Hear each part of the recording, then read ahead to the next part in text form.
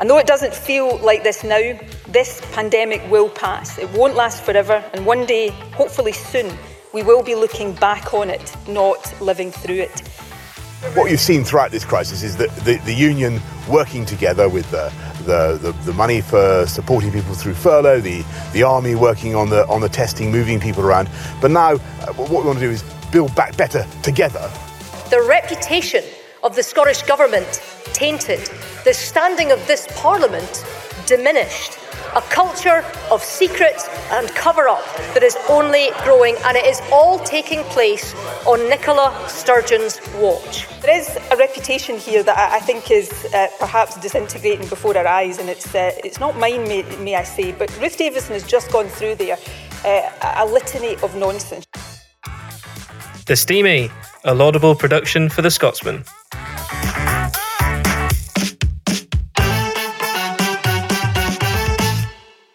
Hello and welcome to The Steamy, the political podcast from The Scotsman. As always, Gina is with us, the Deputy Political Editor at The Scotsman.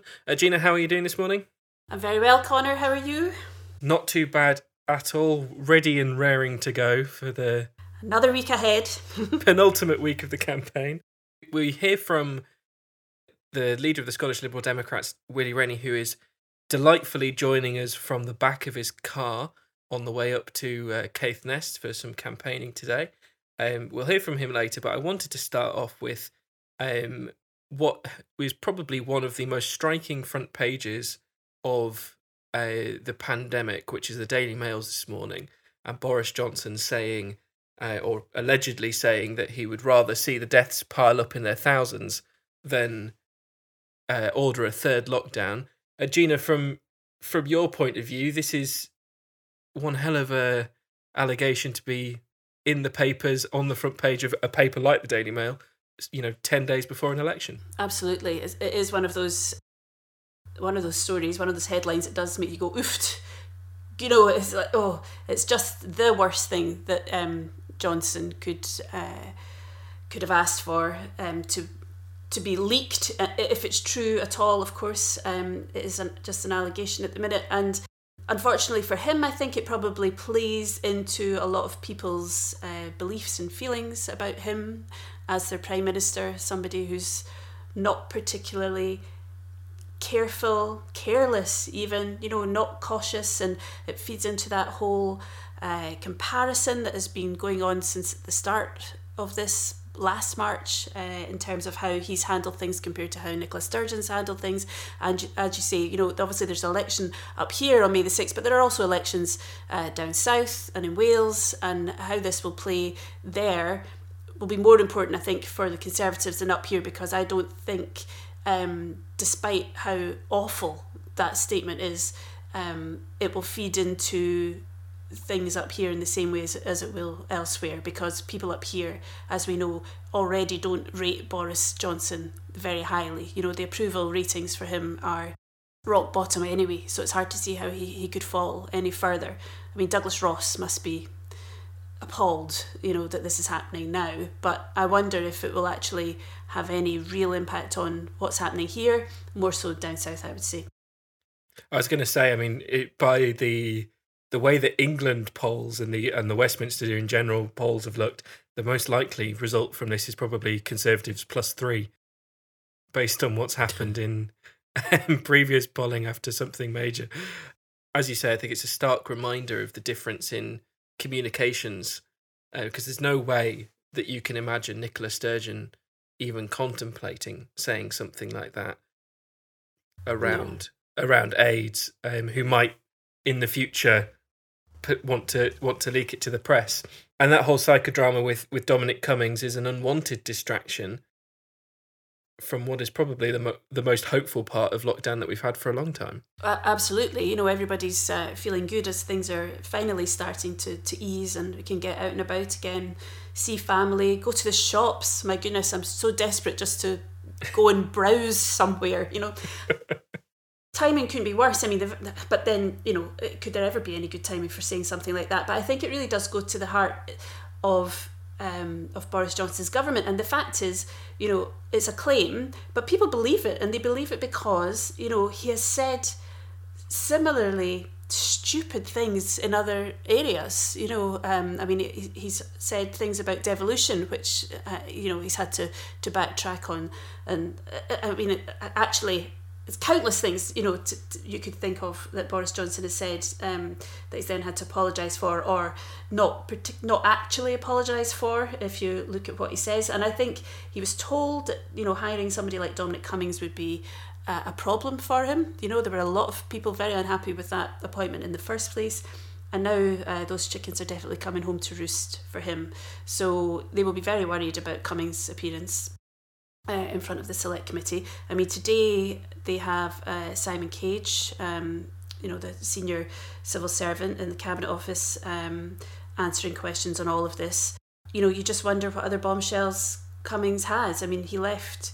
It's really interesting, when he left Downing Street, he left with a box full of stuff, and I wonder, you do wonder what was in there, what was printed out and filed away before he made that exit, because he's not a stupid man, and he will have, I would imagine, some kind of evidence to back up these claims. The Dom dossier, potentially, yes, like the indeed. Pentagon Papers. We'll move on to chat a little bit about the SNP, who I think also had a difficult weekend, especially following on from the comments from Emma Harper at the end of the week about jobs being created as a hard border between Scotland and England. Nicola Sturgeon was on Andrew Marr on Sunday and appeared to soften her stance a little bit on what this election means in terms of the independence movement. What's your take on how the SNP are currently putting forward the case for independence, and whether or not that's spooking some people? Yes, I do wonder if that's what's happening here. I mean, Emma Harper will now, I think, no longer be allowed to do any interviews on her own. The SNP must have been, the party apparatchiks would have been furious about that. I think the last thing they want to talk about is a border. And it's always very interesting to hear Nicola Sturgeon say it's not the SNP or her party that wants there to be a border. And yet it's the party that wants to break away and still be in the EU. So therefore a border is, the inevitable outcome of that. And her interview with Andrew Marr was fascinating. I mean, she was pressed, very hard on that particular subject and how it would work. And interestingly fell back on the same kind of language that we heard from people like Michael Gove and Daniel Hannan during the Brexit campaign, around, these things would be negotiated, agreements would be reached, but there's no real plan, there's no detail as to, how it would operate, which is the sort of thing that does spook business in particular. And then, of course, she went on to say that actually, asked if she thought if it was shameful that she had no new economic case or no answers to these questions ahead of this election, and she said, well, it would be if this was an election about independence, a choice on independence, but it's not. Now that would have come as a big surprise to a lot of SNP members and supporters, but I do think that that's indicative of the polls and where they are at the minute. Obviously, the assumption is, going by the figures, that the SNP will be in government, but they've gone from being potentially having a majority and not having to rely on any kind of backup or coalition or agreements with the Scottish Greens in particular, to now looking like they might fail to have any kind of majority, and there will be a minority of government again. And you do begin to wonder if it is the independence question that is causing that, and that's why there's this slight change in tone. And it's interesting, of course, to remember that they decided against putting, vote SNP for Indy Ref 2 on the ballot papers, as if that was maybe too much for some people who are happy to vote for SNP and they like Nicola Sturgeon and they think that she's, handled things well over the last year, but they're maybe not so keen on another independence referendum right now. The political language around the SNP, I think, is always interesting because it changes with the wind. That's evident in this campaign, where they started out very bullish and then have moved away from that language. Arguably, probably partly due to the fact that the independence case is now most closely linked to Alex Salmond after Nicola Sturgeon. And we all know how popular he is in the polls. He's even less popular than Boris Johnson. And that's potentially given them... It presented the election in the way that I'm pretty sure Nicola Sturgeon wouldn't have wanted it, which was, this is an election about gaining independence, not just Indy Ref 2, and the pandemic was put to the side for the first few weeks. I think there's been a bit of a course correction in the last few days, and certainly last week or so since the manifestos were all launched. We're going to hear from Willie Rennie very shortly, but Gina, before we do, how do you place the Scottish Liberal Democrats in Scotland and Scottish politics at the minute? Are they on the way back up to a serious force that maybe they were 10 years ago? I think the Liberal Democrats are in much the same, if maybe slightly worse position than the Scottish Labour Party is. They get squeezed on everything, particularly the constitutional issue, which, as we know, is completely binary. I think they, like Labour, are pinning their hopes on this idea that people are more interested in the COVID recovery than they are in the independence debate at the minute, and that might see them gain a few votes here and there. Now, they might well, it's interesting, when we speak to Willie, he's on his way up to Caithness, they might well achieve something up there because that is a traditional base for them, but I think they'll be struggling elsewhere. And if they hang on to this, the MSPs that they have, and if they can increase that by one, then I think that will be seen to be a success for the Liberal Democrats. But they do get kind of drowned out, and I think, unfortunately for Willie Rennie, you've seen that even on the TV leaders debates. It's very difficult for him to get a word in edgeways between the sparring that goes on with Nicola Sturgeon and Douglas Ross in particular. We've also had a poll last week just to keep everyone up to date on where the polls stand. We had the SNP just missing out on a majority, and in fact, the poll from our friends at Savanta Comrades showed the SNP on exactly the same number of seats as they had in 2016. They showed the Conservatives on one seat more than they had in 2016. Labour, I think, were down one seat. The Greens were up two, and the Lib Dems were on exactly the same number of seats that they had from 2016, which clearly means everyone's perfectly happy with how everything is currently, and the status quo can continue. That's right. The electorate's never been more content. Exactly. But it's fascinating to see what the next 10 days are going to be. Often a lot of movement happens in this period of an election campaign. One gaffe round the corner could spell the end for any one of the major parties, and it'll be a very interesting watch. But for now, we'll hear from Willie Rennie. So hello and welcome to the leader of the Scottish Liberal Democrats, Willie Rennie, who is currently in a car on the way up to the Highlands ahead of a day of campaigning. Willie, presumably the view is beautiful, but the weather perhaps not.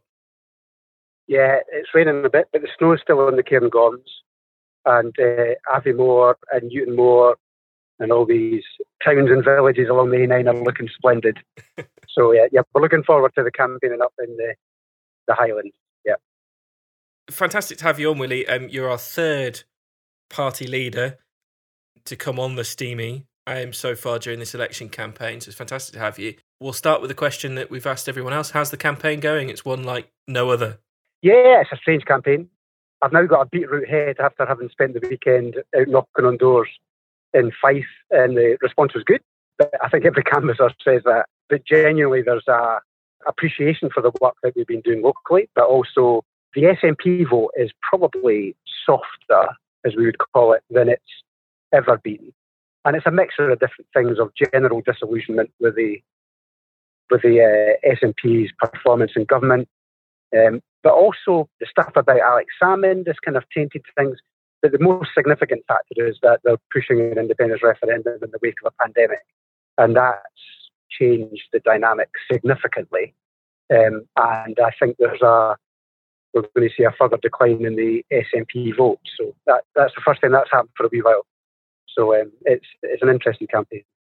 I was going to ask Willie, one of the things I found really interesting about the Lib Dems in general, I think this probably holds true across the UK, but it's certainly true in Scotland, is that you guys have an extremely positive local game in a way that I think many parties struggle to replicate. You have a very clear strength in depth in terms of council and then up to MSP and then up to MP level. How much of that is driving where you're looking to gain and where you're looking to hold seats this election? Yeah, it does. I mean, we're trying to do two things in this campaign. One is build on that local strength where we are very, very relevant in certain constituencies across the country.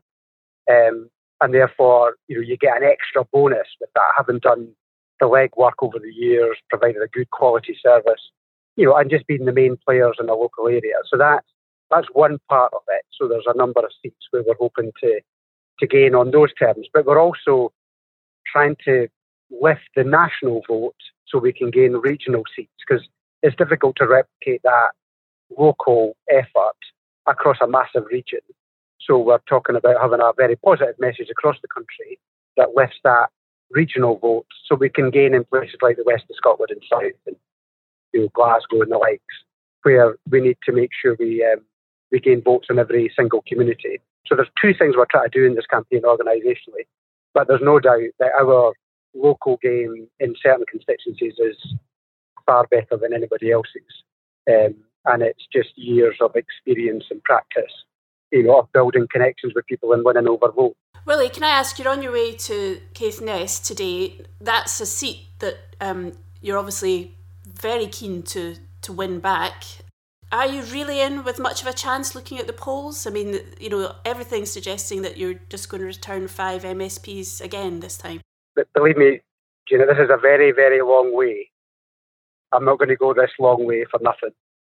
So genuinely, we won by 204 votes with Jamie Stone, just 18 months ago.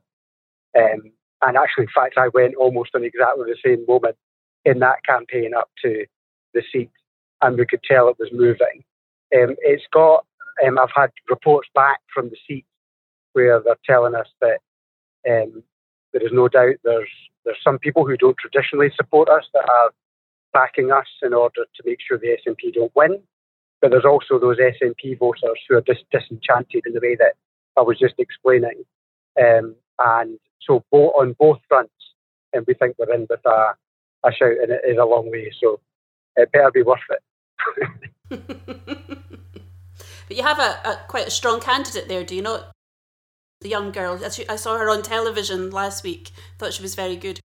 Yeah, no, she's Molly Nolan is very talented, intelligent, local, well-grounded, young, but the kind of, you might say a bit the Charles Kennedy about her, just got the ability to reach into a younger audience, probably the same age as when Charles was first elected, in fact. So there's a freshness about her, and tying in with the local campaigns around, the Caithness Hospital, the maternity unit, and basically, often that part of the north is forgotten by the SNP and taken for granted. So we're tapping into all those moods, and we think we're in with a shout. Where else do you think is realistic for you guys to either hold on to or gain? Presumably you want to hold on to where you've got already. So the places, I think overall in the Highlands we're performing well because we are the main challengers for the SNP up here. And then, you're looking at west of Scotland, south of Scotland regions, Glasgow, and depending on where the polls go after that, you're talking about second seats on the list of the East Coast, which tend to be our more traditional areas of strength, in central Scotland. So it's the rest of it is the regions, is where we're going, but we're doing particularly well in the Highlands, and where we've got a traditional voting base that's very high, and we think all of that's going pretty well. We're fighting a different kind of campaign this time, with targeting certain groups of voters that are more likely to vote for us, and it's probably the best funded campaign we've had for a while. So we're optimistic about making progress. What about the south of Scotland, Willie? Because that used to be a real stronghold for the Liberals, and then the Liberal Democrats after that. I mean, have you given up down there? No, far from it.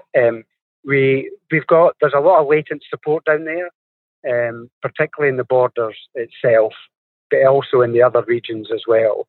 We used to have a very strong base in kind of Annandale, Dumfriesshire, that part. And there's a lot of people who've still very sympathetic to us. So it's about getting the peach vote, the second vote in those areas, the party vote. And because I think it will be the Liberal Democrat seats that make a difference between us, winning and stopping the SNP and the Nationalists getting a majority. Because we want to say to people, if you want to put recovery first and get the Parliament focused on the next 5 years, then you need to vote for us to make sure there's no SNP and Nationalist majority. So that'll be one of the seats that makes the difference. I mean, last time round, Lib Dems returned 5 MSPs. What constitutes a success? Is it merely treading water, or, is the lowest bar for success gaining? The advantage of being leader for 10 years is that you never answer that kind of question. You just learn to not answer that question. But I know we're going to grow. How far we're going to grow, I don't know. Our campaign is configured to reach out to people who perhaps voted SNP before.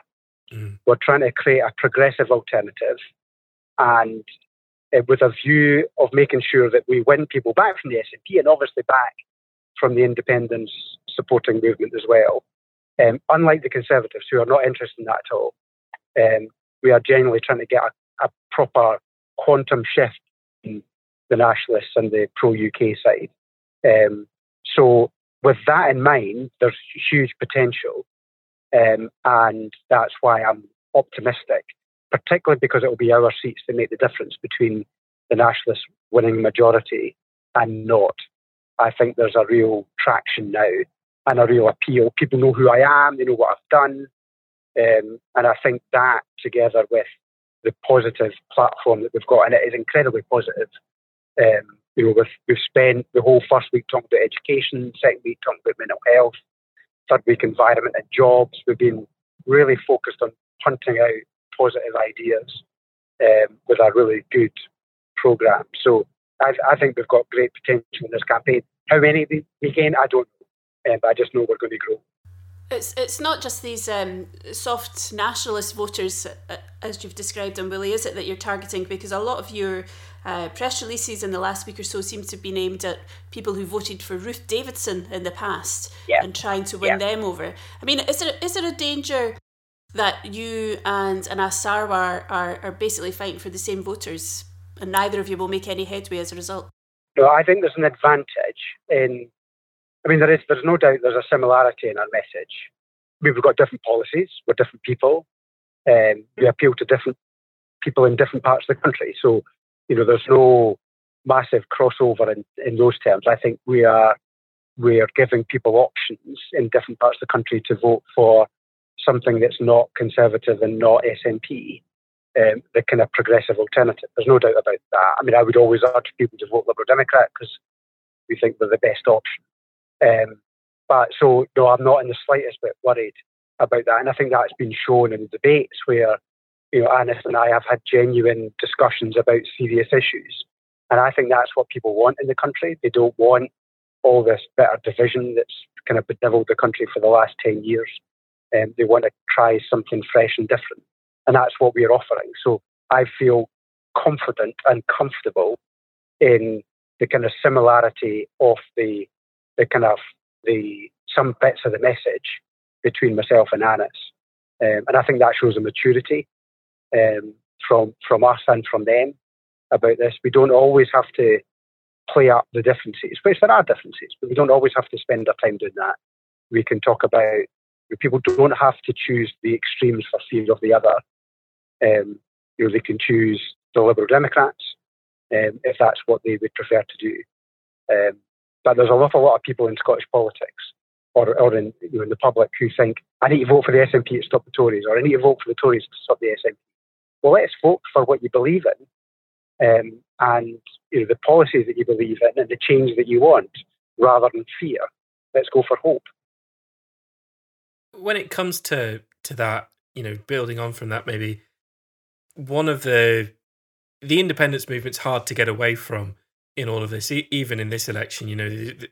There's been an attempt from Anas and to an extent yourself to move it away from an independence and towards recovery, but it's pretty clear that the independence debate is driving this election as much as it has any other. Is there a risk that you guys, like Labour, not having a extreme position on the Constitution hurts you in an election like this? I don't have an extreme position. I have a clear position, though, which is that I don't want another independence referendum. I don't favour independence. I don't want it. I think it divides. It would just be a repeat of Brexit. We don't want to do that. So I've been very clear about that. But I don't want to spend the next 5 years arguing about all that. I think Douglas does. I think that's genuinely what he wants to do, because that's what drives support for him, or he thinks drives support for him. I think we should be focusing on the recovery, because I think that's what the country is desperate for.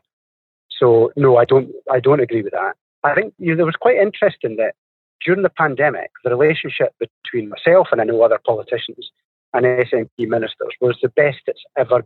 And it's because we put aside that division about the Constitution and just try to get the country through the pandemic. I think more of that would be good in Scottish politics. So that's what we're after, is just a change in the way that we work, so that we can start focusing on jobs and mental health services and the education system, with kids losing out so much in the last year, and tackling the climate emergency, one of the biggest challenges we've ever got. All of that in itself would be more than enough for any one government to cope with and any one parliament to cope with. But so I'm just puzzled as to why the SNP and the Tories would want to carry on that argument for another 5 years. I understand, the independence debate is, a big part in this campaign, but it doesn't have to be for the next 5 years. It's interesting to hear that how good the relationships were. Did that break down towards the end of the session when the Salmon inquiry kind of took on the importance that it did? It did a bit, yeah. It did a bit. Things got a bit frostier. And when independence was put back on the table, it got more difficult. But we were still able to do, reach an agreement on the budget. That was still possible. That was quite close to the end. We abstained on the motion of no confidence, because we thought it was the right thing to do. Labour had the same view as well. And so, there was still the ability to work together on things. I was still texting Jean Freeman quite close to when Parliament rose for the election. So there's so the relationship was a bit frostier, but we were still able to fix things. Things like, the kind of people who were due to get the vaccine, the unpaid carers. That being an unpaid carer is not on your medical record. So how do you identify them? That kind of practical work that makes a difference to people. That's what we were able to focus on, and it was refreshing. So a bit more of that would be good. Did it hurt the kind of response to the second wave that those relationships slightly broke down? I mean, we were a bit more challenging at that point because we were frustrated that they wouldn't listen on testing, in particular, spot checks at the airports. They refused to have the inquiry that we wanted last summer.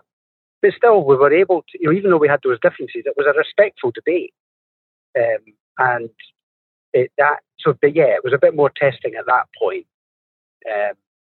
But we were testing them earlier as well, because I tested the First Minister about why she wasn't testing residents before they went into care homes. That was last April. And there was virtual First Minister's question sessions. So we were able to find the balance between, a challenging opposition, that's what we're supposed to do, but a kind of a constructive approach on so many fronts. I think we got the balance about right through the pandemic, and it just shows what can be done in Scottish politics if we just put aside Lord Voldemort, stick it out of the way. Willie, can I take you back to something you said there about bitterness? And obviously, like, you're going up to Caithness, you mentioned Charles Kennedy there. You and your party have produced what you're calling the Kennedy Commitment that you want the other parties to sign up to, and I believe Labour and the Tories have already said that they will do that. I mean, how concerned are you about the kind of heat that's around politics? I mean, your HQ had a brick lobbed through the window, didn't it, just the other week? And what was really encouraging on the back of that brick coming through the window was that, you know, the other parties sent good messages, you know, and they understood the anxiety that would have caused the staff. So that was a positive thing. It just often slips. Sometimes the language just gets a bit heated at the top, and that feeds down elsewhere. But there's no doubt that, you know, certainly since the independence referendum, the language has been bitter. And I think the rest of the UK got a flavour of that with the whole Brexit thing, which is another binary choice, where it was quite bitter and toxic. And I think yes, I am concerned. And I think it's just, you know, Charles Kennedy's family speaking out at this point is a good thing, because it's just constantly reminding people about how good political debate can be, and what we need to hold on to.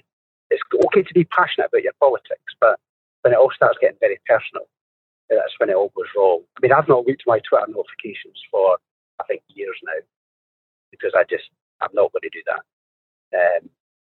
And because the abuse is just relentless. And I don't get as much as an awful lot of the female politicians get. They get more, and it's much more personal. But I still don't read mine, because I'm just not putting up with that. Which means there's a danger you just get disconnected from people. So I'm always conscious of making sure I get out and speak and to people to find out what real people are talking about. But yeah, no, it's a big concern of mine about the nature of the debate, which is why I always try to conduct it in a respectful manner whenever I'm doing stuff.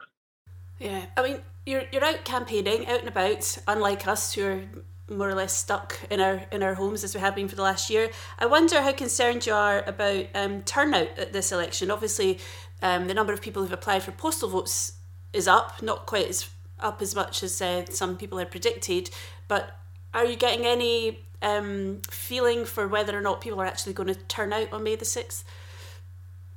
I think, and I'm trying not to give you a standard answer to this, this is genuinely the case. The support for us seems solid and motivated. That's not always been the case, but it's solid and motivated this time. And it may be that the softness of the SNP vote that I was talking about earlier on may result in a lower turnout for them. But I think our vote's pretty solid. So I don't know what that does to the overall turnout. But I think the SNP have got an issue with mobilising their vote, and I'm not quite sure how they're going to tackle that, because they're not. I think by and large they're not knocking on doors. I think they're just delivering leaflets. So it's going to be difficult to eyeball people and get them to vote. So yeah, so turnout may be an issue, particularly for them. How much is Nicola Sturgeon's handling of the pandemic driving how people view both the SNP and, you know, your party and other opposition? There's no doubt there's a kind of with some people, a grudging respect. The fact that she was able to stand up every day and deliver those press conferences, I mean, that's there. I think the caution, I think, you know, we were appreciative of that as well. We were of the same view.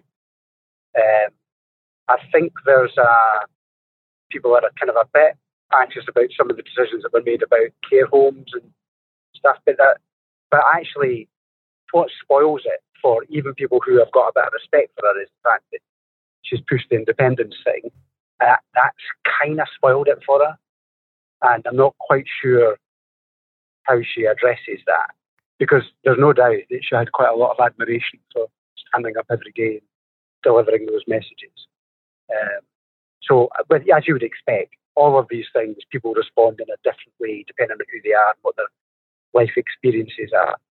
But there's no doubt there's an overall respect, even if people aren't going to vote for her, because she's pushing hard the independence thing.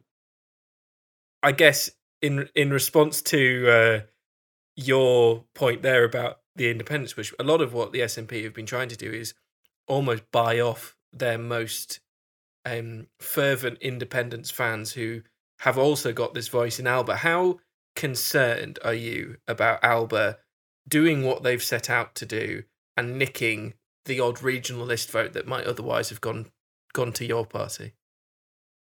I don't think there's much of a crossover between our vote and theirs, so I don't think that's the issue.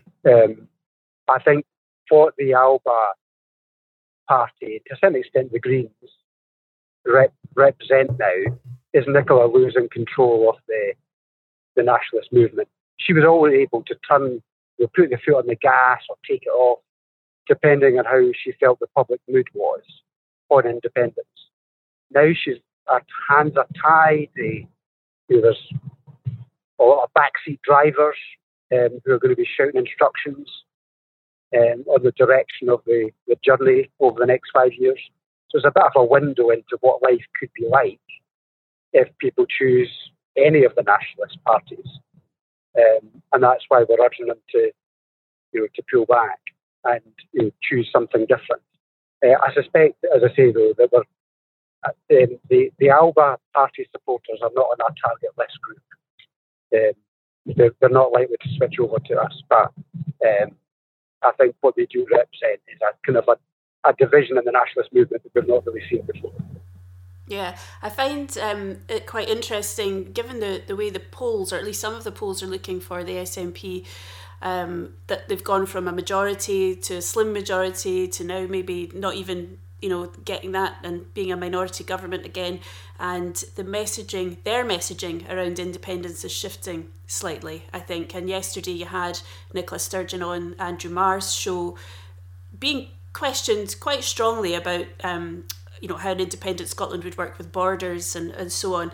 And she did come out and say, well, this is not a choice about independence, this election, which I thought was fascinating, that she would say that when, given that that's their raison d'etre as a party. It was really quite interesting, and I wonder if the polls are affecting that. I think that's an indication that they're picking up that kind of mood music from people of just anxiety. I mean, honestly, it's the first time I've seen for ages people who were solid SNP for years saying, not this time. It's quite rare. In previous years, they might not just bother to come out, maybe not that enthused. But this year, actually moving away from the SNP because of this. And so therefore, I think that's maybe why Nicola said that yesterday. Which is quite astonishing, and we will store these quotes, for later, because they're very good at rewriting history after the election. And so therefore, I think there's a real, I wouldn't say it's a panic, but there's, I think, a concern in the nationalist movement about the direction of travel, because when these momentums build up, it's really difficult to stop. So I think that's a thing, definitely a thing. Yeah. Well, enough of the SNP and nationalism. Let's talk about the Liberal Democrats' policies and give us your top 5 policies from the manifesto, Willie, that should convince people to vote Lib Dem. So cutting mental health rates by creating mental health first aiders in every single workplace, by having deploying all the underutilised mental health counsellors in the community to help with the community kind of mental health issues, and then increasing the number of psychologists and psychiatrists so we get specialists in dealing with a massive mountain of weights on mental health for specialist treatment. So it's mental health education. We want bounce back support, which means recruiting thousands of extra permanent teachers, because there's been a massive growth in the temporary workforce amongst teaching. We want to make the pupil equity fund permanent and enhance it as well. We want to expand nursery education down to 2-year-olds. We've been strong advocates for that for a while. All of 2-year-olds, because just some get it just now. On jobs, we want to have a youth job guarantee, £5,000 retraining, reskilling grants. We want to employ a lot of people working on the revolution in heating in our homes, my million air source heat pumps that I want to put in place, all those kind of things. That'll create the jobs. So there's probably more than 5. But that's our big policy that we want to have. But it's all centred around the theme of putting recovery first. And those are the big things that we want to try and achieve. And what's your party's solution to the constitutional issues? Would you want to see more powers to Holyrood? Because obviously you're anti-independence. What's the solution there? Federalism. Mm-hmm. So we were at the centre of creating the Scottish Parliament, getting more powers through Calman and then Smith. We were big advocates of all of that. And now we want to move a stage further. It's more about working about the arrangements across the UK to give the Scottish Parliament more authority on areas of common interest. So we want to create a council of UK ministers of the different nations and regions of the UK to discuss, and it'll be binding discussions, just like the European Union arrangements where they've got binding discussions and agreements. And that would replace the joint ministerial committees, which are just consultative. So that's what we want to do. We want to make sure we get a democratic House of Lords, voting reform. We want to see further changes to the regional governments in England, building on models like the Mayor in Manchester. So all of those things we want to see changes to. Of course, there'll be some individual powers that you could see over time returning to the Scottish Parliament, but overall, the main change we need to make now is the power for the nations and regions to exert their authority rather than being overruled by Westminster, that often is the case. You take the UK frameworks and the EU withdrawal bill and all that stuff, that I think showed up a number of weaknesses in the UK setup. So it's about federalism. And how much is your vote at the minute still hurting from the coalition years, and also maybe from Brexit as well? I genuinely think we've moved on. It's been 10 years plus since all that started. So I think people have seen what I'm like, what I'm able to do, how I stick to my word, how I've got a strong reputation on things like mental health and centralisation of the police and education, on Brexit, being very clear on independence, all of those things. People know me and they know I stick to what I say, and that they can come with me with a certain degree of trust. So I think the relationship has been mended in that way, and that's why we're seeing an increase in our vote over the last few years, winning seats at Westminster when we'd almost been wiped out before, getting up to 4 seats. Scottish Parliament in 2016, winning constituencies that we'd lost to the SNP just the year before, good councillors across the country, and then the European elections, which were a great success. So there's been lots of examples of growth, which I think is an indication that, those things are healing. I take all that stuff very seriously, and I think we're in a better position because of it. Do you think, with hindsight, Willie, going into coalition with the Conservatives and David Cameron was the wrong thing for your party to do? Or was that the right thing, but the wrong thing was to allow your policy on tuition fees to be overturned? Yeah, I don't know how many times I've been over this. To be honest, I just prefer to look. I've analysed it to death for years, and so yeah. To be honest, I'm just looking forward now. Those issues are all for the historians to look at some point.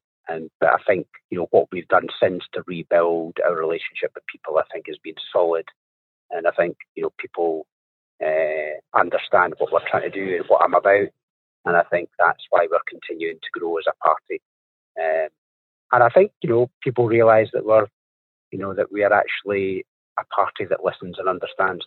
I was going to ask Willie. I think we asked Anas and Douglas this as well.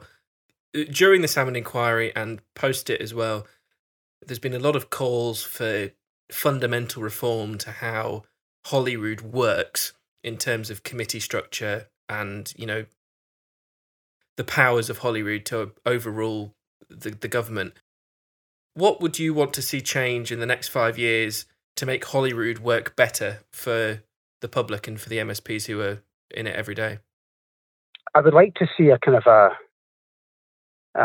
recalibration of the relationship between government and the Parliament. And I think that's why, you know, we need to have a kind of look again at the kind of ministerial code, looking at, you know, being able to give the Parliament more powers to reprimand government in certain areas, looking at the right to, I'm trying to remember how we described it, but basically it's the right to criticise, that's what it is, you know, for charities and so on, because often they feel cowed from speaking out. And I think all of that would just help to just build that relationship between the two again. I think too often the SNP government have just ignored votes in Parliament, and that's not been helpful. So we need all of that reform to come into place now, to try and help rebuild that relationship, because it's clearly not what we need recall. I mean, the fact that we've had several MSPs that, despite being disgraced, have been able to hold on to their jobs. You know, when at Westminster that's been dealt with, you know, with the right to recall, with at least one successful one in Wales of an MP who was removed because of that. I think we need that power in Scotland. The excuses for not doing that should have gone by now. So we need all of that recalibrated to make sure we can try and live up to the ideals that the figures of the Scottish Parliament had in mind when they created the Parliament. Fantastic. Well, I think that's all the questions we have for you, Willie. I mean, it sounds like you've arrived in the Highlands. What's the weather like? It's still wet. But I'll report in when the sun comes out, which I am sure will be over the centre of the Highlands, in particular Caithness. I think it'll definitely be sunny side up there. Fantastic. So I've enjoyed that. Thanks very much for it. Thank you very much, Willie. Good luck with the rest of the campaign and on polling day as well. The Steamy, a laudable podcast for the Scotsman.